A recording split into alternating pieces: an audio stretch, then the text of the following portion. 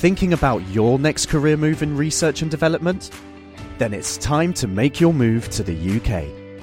The nation that's investing £20 billion in R&D over the next 2 years. The nation that's home to 4 of the world's top research universities. The nation where great talent comes together. Visit gov.uk/great talent to see how you can work, live and move to the UK.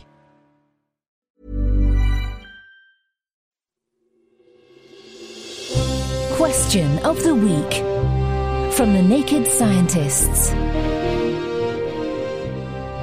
Hello and welcome to Question of the Week.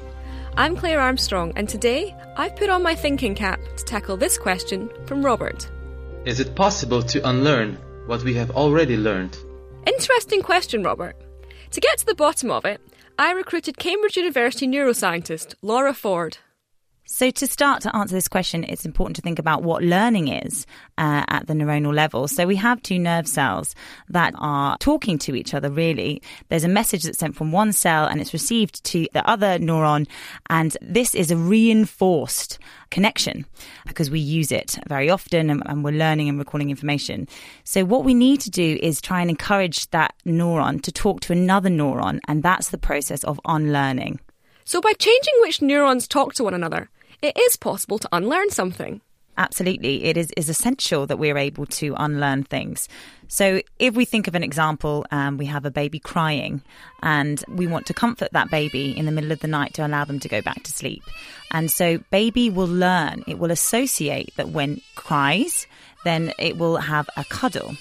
So for the sake of our sanity, we obviously want the child to unlearn this behaviour. So we'll undertake a process which is called extinction, which is this idea of just kind of dose dependently, i.e. just slowly creeping away and letting the child know that you're there, but allowing them to learn how to self-soothe. So what exactly is going on in baby's brain when this is happening? Neurons, they form networks. They talk to each other. The more they talk to each other, the better friends they become. And put it this way, it becomes almost hardwired in the system when we learn something. And this happens very heavily throughout the process of when we're growing up and we're learning and acquiring new information. But we can, with a lot of encouragement, persuade that neuron to talk to a different neuron and make friends with them instead. And this is a process of unlearning. And that may be harder than acquiring information just when you're learning off pat, but it certainly can be done and in some cases is essential. Thanks, Laura. I'll bear that in mind next time I notice a bad habit. I guess this means there's hope that one day I can shake them off. Next time on Question of the Week, we'll be squeezing out the answer to this question. Why does line drawing make clothes rough? If you think you know the answer, then we'd love to hear from you.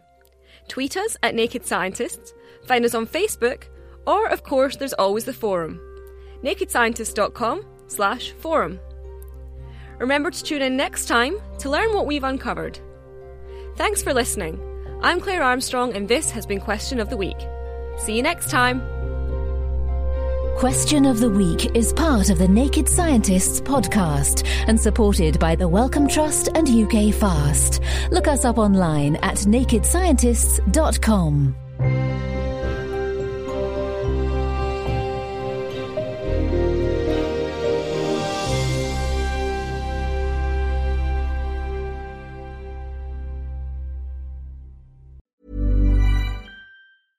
Thinking about your next career move in research and development? Then it's time to make your move to the UK. The nation that's investing £20 billion in R&D over the next 2 years. The nation that's home to 4 of the world's top research universities. The nation where great talent comes together. Visit gov.uk/great talent to see how you can work, live and move to the UK.